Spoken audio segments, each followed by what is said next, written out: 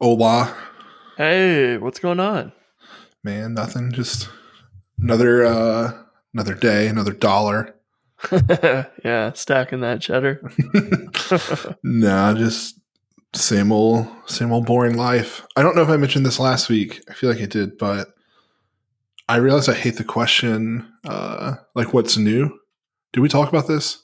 I don't think so. So like, like small talk, like people be like, so what's new? And I always like nothing. Yeah, And yeah, I used to like, I don't know. I kind of like that, but I hate that question now because like my life's pretty much really boring and I like it that way. But how do you say like when I say like, oh, nothing's new, it just sounds like I'm trying to cut off the conversation. yeah, right. That makes sense. There was a guy I met recently, and I forget what he asked, but it was something similar to that. I was like, "What do you do in your spare time, or whatever?" Um, and it was not like, "What do you do for a living?" Which everyone's like, "Oh, I type on computers for a living." Right. Um, it like started a conversation a lot easier, I thought, which is cool. So we'll have to Mhm. do that. Yeah, I also didn't mean to imply that I hated your question. The there's like a little like duo of like bloggers called the Minimalists, and they in one of their books talk about they ask people like, what are you passionate about? Instead of like, what do you Yeah, do? But then I yeah. also feel weird asking that question because I don't know how to answer it. You're like, what would you die on a hill over? uh, RSpec. Oh man, are you in favor of RSpec? I'm in favor of testing. I don't really. I don't know. I kind of like had a pendulum swing for a while. Like, and I got started testing with RSpec, and Hmm. then I I like think a lot swung. of people do. Yeah, and then I like swung to the other side of like give me all the things Rails uses by default, Uh huh. and then like I swung back to RSpec. So like I don't know. I just kind of We'll see you over here in the mini test side pretty soon. pretty I, much. I mean, my thoughts on that are similar to my thoughts on like Haml versus ERB, which is like the simpler the better. So with like ERB, you're just using HTML that like a designer can work on or a front end developer, can use with virtually no understanding of how ERB works or Ruby. So on one hand, like that's really great. You have to type a little longer and write closing tags and whatever. But when it comes to like, for Haml, if you have to do anything sort of complicated where you need, a lot of data attributes or JavaScript in a script tag or something like that, it gets messy pretty quick. And you have to Mm, try and find examples for that. And it takes a while for you to like figure out what the heck this is. And then like you don't have closing tags, but it's also really easy to make a mistake and have an extra tab or not. And I see a lot of yeah. people, they don't have the developer doesn't have their editor set up to tabs versus spaces or two space tabs or whatever. And then all of a sudden your HTML is all screwed up because, the editor was not set up perfectly. And so, there's a lot of those things where I'm like, for a little less typing that my editor already auto completes the end tags, it feels like it just introduces a different set of problems and doesn't really save time at the end of the day. So for RSpec, I feel somewhat the same way. I mean, there's different philosophy in it, but there's when you pull out like shared examples and then you say like this object should behave like X, and then have to go find the shared example and figure out how it works, to figure out why your test is failing. It just adds sort of this like, I don't know, level of indirection that is frustrating because when you're writing tests, they're already hard enough to get right to make sure you're testing the right thing. That I don't mind duplication in my tests uh, in a lot of cases because it makes it so that the test is kind of like that everything in this test is exactly what is running. And if there's something wrong, it's, in one of these lines right here. And I don't have to jump around to 15 different let statements at the top of my RSpec file or in the middle because there's like nested context blocks and that sort of thing. So I've always leaned towards like the simpler version of that, just where it's more straightforward. Methods. Yeah, and just like I don't know, it seems because when I'm writing tests, I'm not concerned about duplication very much, like I might be in my code. So when I'm testing, I don't really care about any duplication. So I don't know. It's kind of that thought has evolved over the years as I've like done more of this. But I will say that when I came back from Team Minitest, of course, like I said, I don't hate Minitest, but that's one thing about RSpec. I tried to like set rules for myself, so I won't go any deeper than like one describe and one context. mm-hmm. And I try not to actually set up the world at the top, like with a bunch of lets and things. I try to do it like a per test basis. Yeah. Now, like if I notice that every single test uses the same setup, like it's a little different, but right. Yeah. But not, not extracting out to a let for one test just because you might use it in the future, which is what you tend to see with people who are like, oh, RSpec has all of these features, and they just start to use as many features as they can. And it's kind of the opposite of what you want to do in testing. Like you really want your test to be as coherent as possible and, not spread out. It's just trying to test one thing, and it needs to be very clear about that because there's so many things that can go wrong. I had some tests the other day that I had written, I don't remember, like a month ago or something. I thought it was testing exactly what I wanted. It was really concise. And then I noticed it's actually not asserting the correct thing.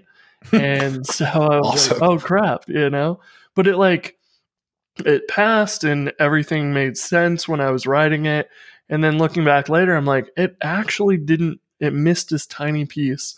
And, so it was not really a valid or a good test. And I cleaned it up, but it was like that just pointed out how subtle your test can be to assert, the wrong thing that like, okay, we submit this controller action, it returned a success, we must be good.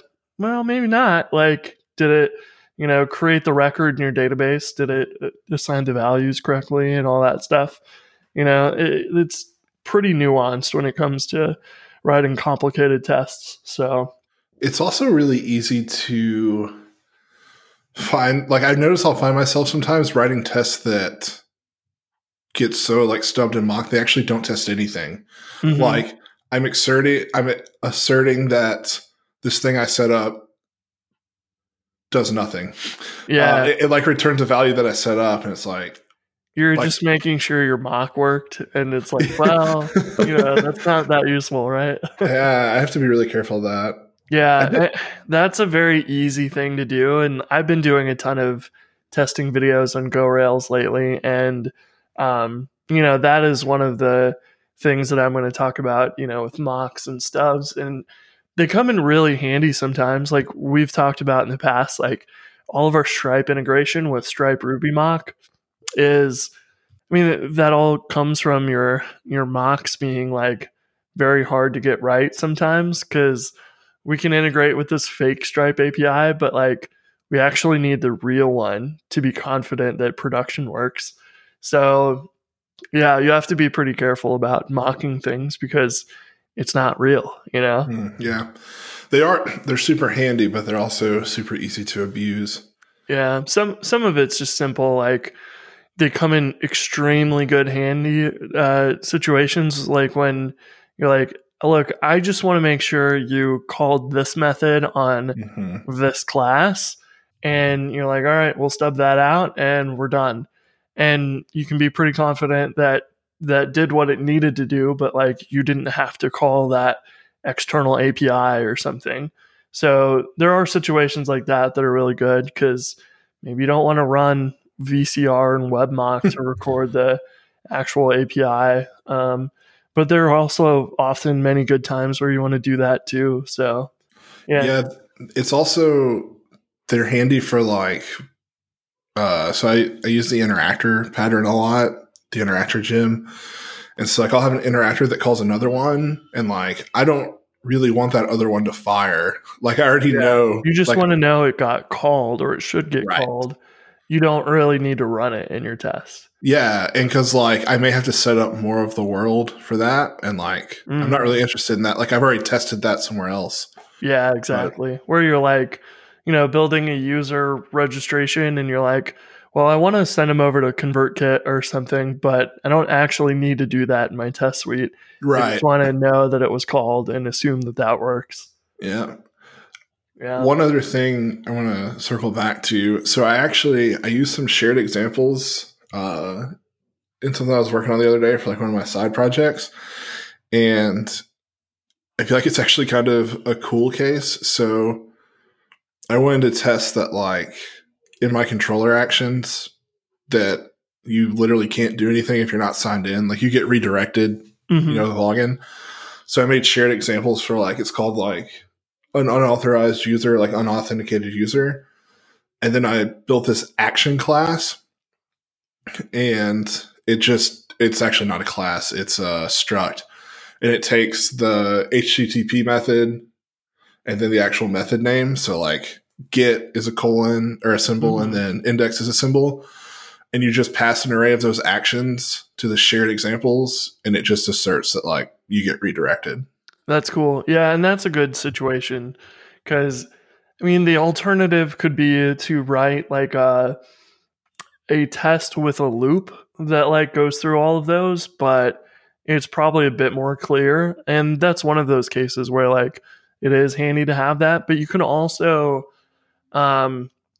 you can kind of build your own, like RSpec comes with shared examples, but like you could build your own helper method to go do that for you with Minitest. Like the Rails test suite does some of that stuff with the generators tests, I think, because those generators like call Rails new and then expect it to like, or scaffold generate or whatever, and expect it to create files.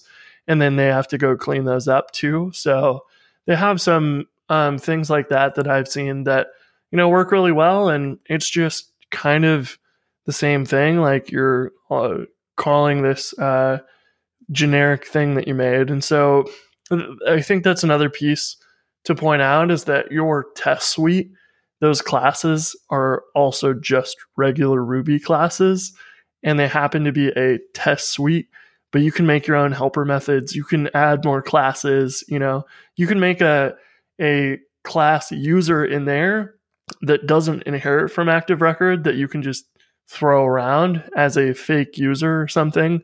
And, your tests can run against that, and they don't have to run against like real, Rails code or something. So how is the testing series going? good.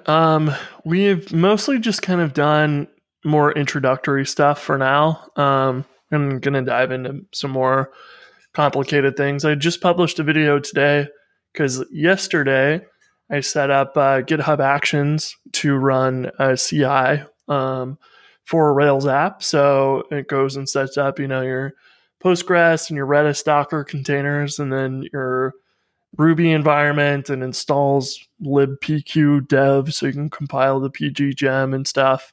And just published a video on that. So it was pretty good. And we'll get into more of that, VCR and WebMock pretty soon. Did a little bit on system testing, and it's just kind of the higher level stuff right now. But I'd like to dive into some examples that are like specific. We're doing all mini tests for now, but we'll dive into RSpec and probably do a comparison video too at some point.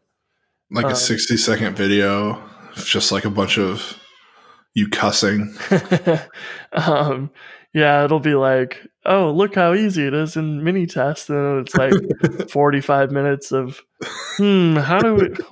what's wrong with this RSpec stuff. 45 minutes might be one of your longer Go Rails videos. Yeah, probably would be. The whole deploy guide was like 40 minutes if I remember right. That was a long one, but there's a lot of stuff anyways. But yeah, I'm just kidding about RSpec. Like, it is great, and it is one of the better things. One of the interesting things about RSpec is like it reads really well. So if you're new to Rails and you're like, I want to make sure that you have validations on this, you have like a validations, helper to test that. And there's a lot of, niceties about that. But as things get more complicated, it can also kind of get in your way, or you can use some of that stuff in a way that ends up being hard to maintain or something. So you just have to be aware of that and try and shoot for simplicity. And I think that's not necessarily like, I think it's that sort of, if you're a beginner developer, you want to do complicated things. So you try and do complicated stuff, but the more that you're experienced, the less complicated stuff you want to build. So it's kind of funny, I think that tends to happen with a lot of test suites. Have you done Cucumber before? Yes, I did a mountain of Cucumber at my last job. Yeah, how was the experience? So it was inherited code base. And when I got it, it already took like an hour to run. And it was, trying to use my words carefully. Cucumber itself isn't necessarily a bad tool. There's a lot of indirection, like you were talking about earlier, that comes from using a tool like Cucumber, because like you write these like English sentences and then you go back and like define scenarios that are like methods that take either like regular expressions or that exact sentence. And then a lot of times like there's methods defined in there that you don't know where they're defined because they're just like this global namespace. And then like scenarios can call other scenarios. So like it's not like if a scenario uses a regex, it's not super easy to find when there's 100 files of Cucumber test, right? So like you have to like kind of like do fuzzy searches for like one or two words. And I don't know. Yeah, because if you haven't used it before, like you can say blank is signed in, and you could pass in user or admin or member or whatever. And then you could write like a regex that says, give us the type and we'll go log in whatever kind of user you asked for.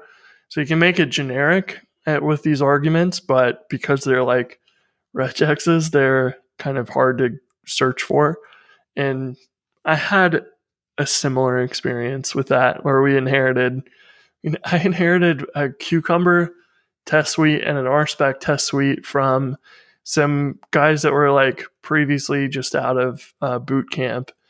And yeah, I mean, it was there. One of the things was like all of the Cucumber tests that required to be signed in started with visit the login page, type in the email and password, then log in, then visit the URL we want to test, and then do stuff. And I was like, well, if we just simply cheat and log you in with a cookie with the devise helper, we just save like 10 minutes of our test suite because we're doing that redundantly over and over and over again. It was ridiculous. So yeah. And we had stuff like you were saying with like, someone would write a test like when user is logged in, and then someone else would write a test like when user is signed in, and we'd have separate definitions that did the same thing or whatever that were like hard to catch because they're defined in who knows what file they decided to put it in. Yeah. Tough. And it made it tough because like I went through a phase where I wanted to like optimize it, but like it was so spread out. And like I only added to that. And I'm not so sure that like if I would have written all that, I wouldn't have ended up with the same like sprawled out code. It was difficult, and it made me just want to use like RSpec or now Minitest system test. Like that's what we did. We just pulled out. I gave up on the Cucumber stuff because no one was, except for me, was writing these BDD scripts or whatever. And I was like, well, why do we even have these if I can just write it as a RSpec test?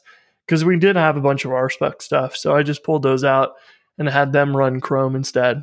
And it was like a million times easier to wrap your head around. And I mean, at some point I was like, look, these are a lot of overhead and they're not adding that much value for us to like test that we can get the index page. Like, if we ever break that, like we will notice it right away. And so I'm willing to delete that cucumber test to save, 30 seconds of our test suite and, re-implement that in controller test or something. And, so just kind of changing that made a huge difference. Yeah, the other thing about it was that like none of the stakeholders, if you will, were like running those tests. So it was literally like it was just us. So like kind of like you said, like why wouldn't we at that point just write tests that we normally run? Yeah, because the whole point of that is like you have non-developers creating your test suite or like the cases you're trying to run, because they're defining them in when this situation happens, expect this result. And they just write it like a story, which is good if you have non-technical people creating those and monitoring them and stuff. We didn't have that. We only had one developer anyways. So it was just like, why are we doing any of this work? And it's a lot of boilerplate because you've got to go write your test, then go match and create those matching regexes, then write your one line, which is another thing. It was like all the work and setup that you had to do was like these one-liners spread out all over the place that could easily get inconsistent, or you just couldn't wrap your head around what exactly was happening. It was strange. The other thing that was difficult was the test suite was all, or the Cucumber tests were all tied to CSS classes. And one of my responsibilities while I was there was we redesigned our storefront. And so about 70% of those tests just broke. And so, yeah, I had to go back and what I ended up doing, one of my friends recommended I write data attributes that are just for like solely exist for like testing Cucumber. And so that's what I did. So hopefully if they ever change it again, they can rely on those, but who knows? Yeah. Yeah, it's an interesting experience. It definitely feels like sharp tools that if you don't know what you're doing, you can really cause some damage. So just like everything else, I always wonder, do I just not know how to use it? Like, yeah, but that's, it's like how you give someone a sharp knife and you haven't told them that it's sharp, like, things are not going to go well. But, it's something you have to just take a lot of time and practice. And I haven't gone back and used Cucumber because I don't really have a need for it. And, I'd rather spend my time writing RSpec or Minitest and getting good at that. I've been trying to practice more TDD, which is not my MO at all. Mm-hmm. How's it going? It's going well. I'm not like strict on it. But I've been trying it on like a pretty big project at work, and it has helped somewhat shape the direction of code.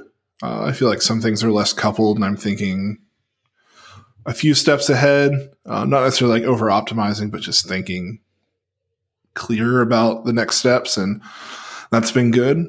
But I don't know. Do you typically have pretty like concise or like well-written like requirements for what you're doing before you start? We have screens. And so like mock-ups or whatever. Yeah, and usually like this project I'm working on, very big projects, like we did some like exploratory stuff in terms of like tech. But then I pretty much just made the requirements, and a lot of times, like, the technical requirements change as you go because, like, you didn't think about something, or like your assumption was wrong. And I found that, like, since I've been doing TDD, like, my other style is write everything and then go back and test it. And then I don't want to test it, and B, I see all these like rough patches that could have been avoided. Yeah, it's an interesting thing to, because you will have a tendency to either do all your testing up front or none of it and then do it all afterwards. And that's definitely like natural, I feel like, because I had a project I was working on recently that was doing a lot of calendar stuff, and there's just, tons and tons of complexity around that.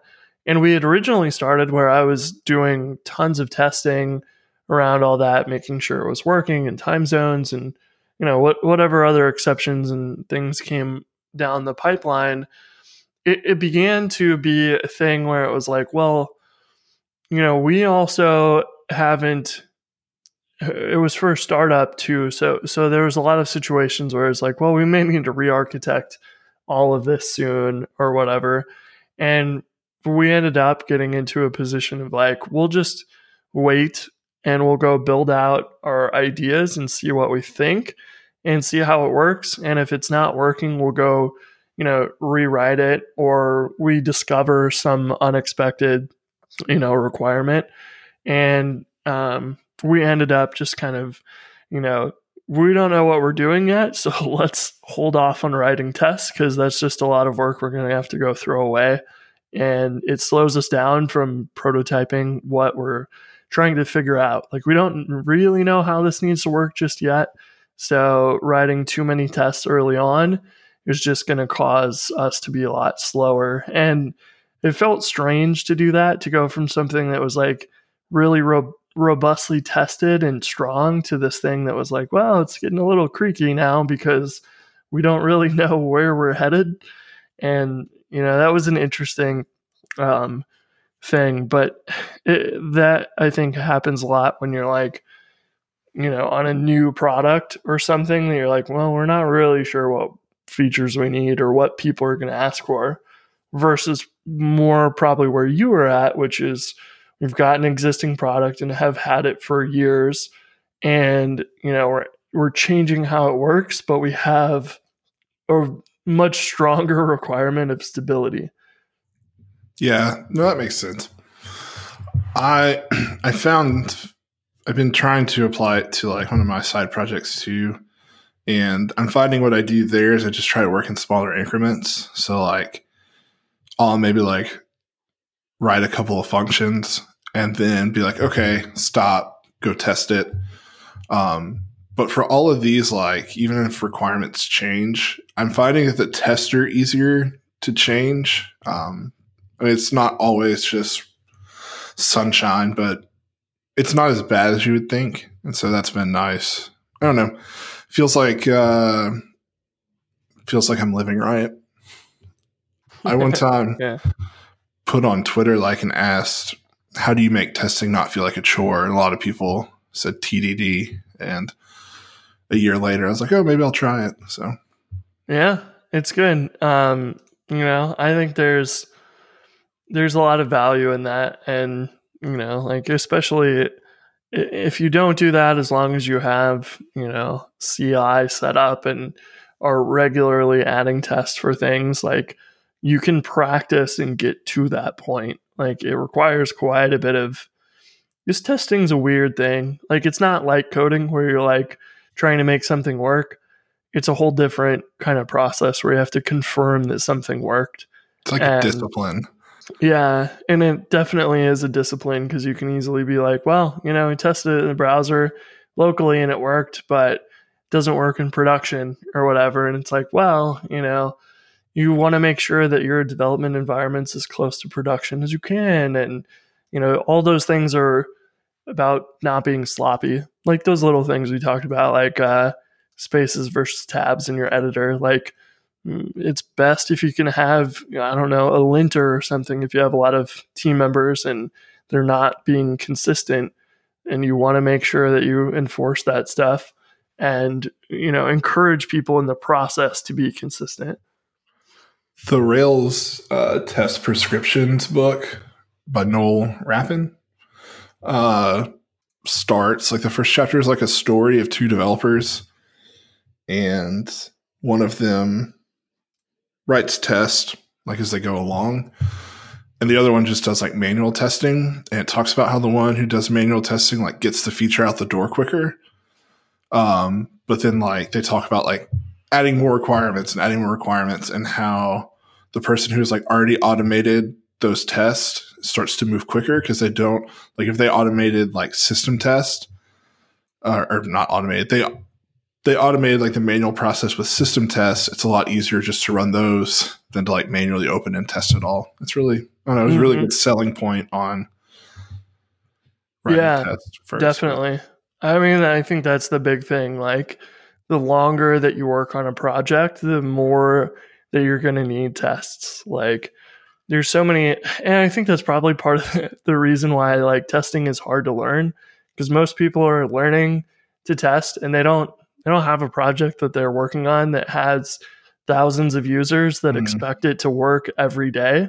And so if you don't have that like requirement, you're not going to understand the value of it near as much, and you're not going to be able to practice it as well too, because like you won't know when something broke or you wrote a test that didn't actually test what you thought it did, So I wonder if there's a good way of teaching that, like having something that, I don't know, you have to have something people use and will report bugs on, but or maybe it's just you build some fake site that has like a bot that will like email you that's like, hey, this is broken. I don't know, something like that would be interesting, just to build some sort of fake production thing for people to learn that on, and you give them like, okay, here's some new requirements, go fix this, but you're gonna have to break stuff to add this feature or whatever. I think that would be cool. While we're talking testing, since that is clearly now today's topic of conversation, I also started JavaScript testing. Okay. What are you using for that? So I'm writing React right now, so using Jest and Enzyme. So Jest is like your assertions, your expectations. And then Enzyme is like a library by Airbnb, which is made for testing React components. Oh, okay. Yeah. And so do you run those like as a node command or something? Yeah. So and does that live in your Rails repository, or do you have a separate? So since we're using Webpacker, it integrates pretty nice. And so in my package JSON, I have so I have a yarn test command, and that runs the test. And then I put the test in our spec directory, just like where our RSpec test lives. So it's like spec JavaScript to try and match, because like the spec directory kind of like one for one is a match with the app directory. And so I thought, we have app JavaScript, why not make it spec JavaScript? And the folder structure lines up with the folder structure in app, like app JavaScript components, whatever. But yeah. So do you add that step as a separate, run tests in your CI or? Yeah, I've made our CI quite difficult because I parallelized it. Is that a word? Using Knapsack and Heroku. Parallel. And so we have like, right now we run 16 Heroku dynos in our test split across that. Oh, cool. And it's awesome. It took our test suite time down by like, 16. And the problem though is like, I don't know how to reliably get JavaScript testing. Like Knapsack will do JavaScript, so like you can split your yarn test or whatever. But I don't know how to get it to work also with it doing that for Ruby. So like yarn test runs, like JavaScript tests, as you might be surprised, run pretty quick. So what I ended up doing was we run Pronto on Circle CI, and Pronto runs like our Rubocop just to make sure, like it's our linter, you know? Mm-hmm. And so I'm going to run yarn test right now. And yarn test takes 2.583 seconds right now to run. So I just threw it on Circle because you can run multiple workflows on Circle CI. Yeah, nice. That's fast. Yeah, so like Pronto and Jest run on Circle, and then our Ruby run on Heroku. And if we didn't already have Circle CI set up, I might reconsider. But I was like, what's another workflow when it's already set up?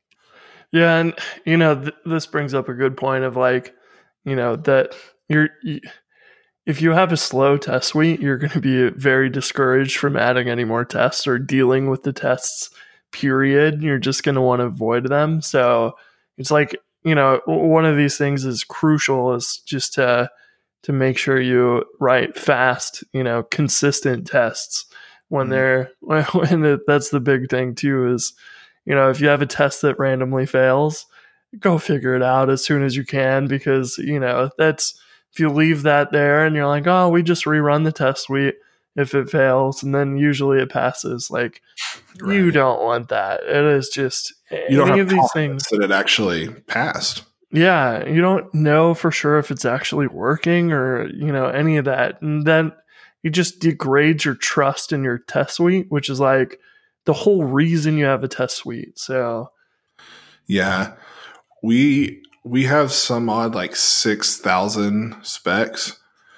And so the easiest win for us was to just run them in parallel on Heroku because it's not that much more expensive for the amount. Like, yeah, you think if you run 16 dynos in much less of the time you run one, the pricing comes out the same. And we even like bumped it up to like, I think Performance L. So like one of the faster Heroku dynos. So it's you're gonna pay a little more for what, a minute, 2 minutes, right.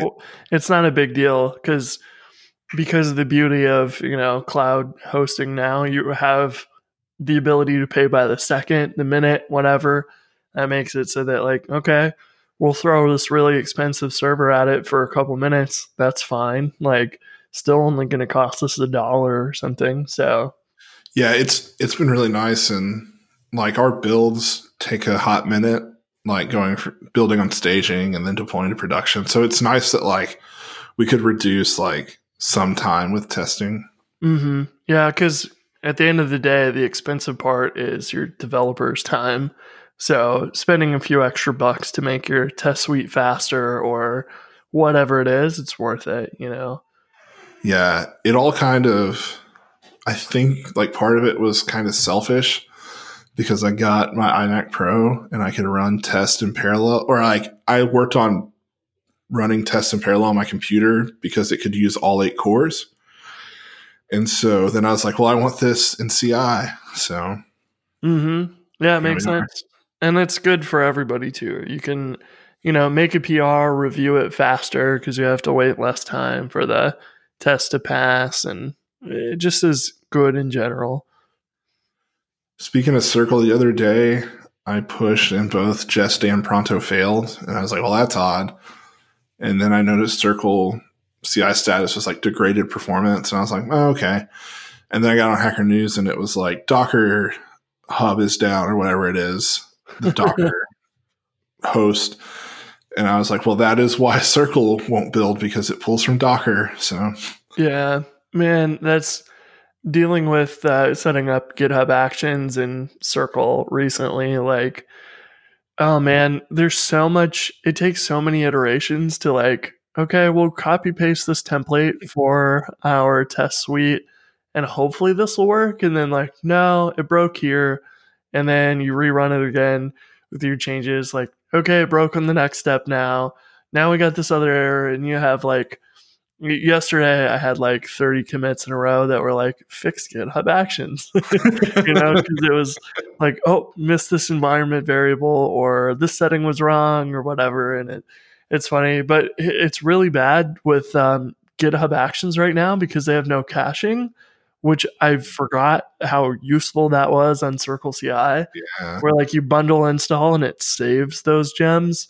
When you bundle install on GitHub Actions, it starts fresh every time and has to recompile. Yeah, recompiling Nokogiri and the SAS C extension, all that stuff takes forever. So for my tiny test suite, it would take like 7 or 8 minutes to run because of the dependencies installing and all of that every single time. And yeah, so I was reading up on it, and like they're like, there's a thread in GitHub's community site that's like, we need caching for GitHub Actions. And they're like, can you explain your use case? And they're like, how about doing anything? And they're like, okay, we see your point. Like, we'll have this out by mid-November. So that's good. About a month away or so. And I guess they'll have that, which will be that'll make it a whole heck of a lot better. But it's, completely free right now, which is great. And there's, your GitHub CI and stuff. So I was kind of going through all these because I want to have that included as options out of the box for Jumpstart Pro. So like, I don't really care where you want to run your CI, but you have your Circle CI, your GitHub Actions, your GitLab CI configs ready to go for it. And you can just like choose which one you want to use. And you're now integrating continuously. So well, yeah, I guess it's about that time. We better get back to work, huh? Yeah, that's what we should do. Yeah, I got some. Well, we've been working on adding some integrations to Amazon RDS and Elasticache and the DigitalOcean managed databases for Hatchbox. So I'm going to hop back on that, and we're going to get that set up so you can, used to be you go create them yourself and copy and paste the database URL into Hatchbox, but we're going to set it up so we can go ahead and create those for you inside the app and save you some time. So I think that's what we're going to fix up. I was using Hatchbox the other day, and I looked at like DigitalOcean's managed database. It's like $20. It's like, nah. Yeah, we were looking at Aurora and RDS is like production options. Boy, those get expensive real fast. They're like, $200 for the minimum tier or something on RDS production. It's like, well, I get it. For true production, for most people or most businesses, like you need failover and all of that. So, that's not going to be cheap. But yeah, for testing, I was like, well, we're going to stick with that free tier, huh? It's pretty cool though. If you're like on RDS, then you can just deploy your app to Hatchbox and point the URL there, probably with minimal downtime. Yep. No, it's really nice. Same thing with DigitalOcean databases and whatever. Well, at some point, we'll probably also integrate with their load balancers that they offer, which would be cool too. But it makes it a little tougher because we can't really do your SSL for you, I think, for those, because that has to go through their load balancer. So just ends up being more complex. Like every day I work on this, and like now I know why Heroku controls all the servers for you, because this saves a whole heck of a lot of trouble trying to manage people's, DO or AWS accounts. It is quite a lot of work, but yeah, it's been fun to work on, and it's one of those that I'm like, man, I wish I had a better approach to testing that stuff, because, well, how do you reliably test that your Rails app SSHs into, creates a server, then SSHs into it and runs a bunch of bash scripts and it does all of that correctly. Like, that is not an easy thing to test because it's so much code running on some third-party server, and you don't want to have to run your test that wait 5 minutes for a server to get configured or something. Like, I don't know how to test that yet. So if anybody has ideas, definitely send me them on Twitter or something. Very cool. Well, we'll see you next week. Cool. See you, man.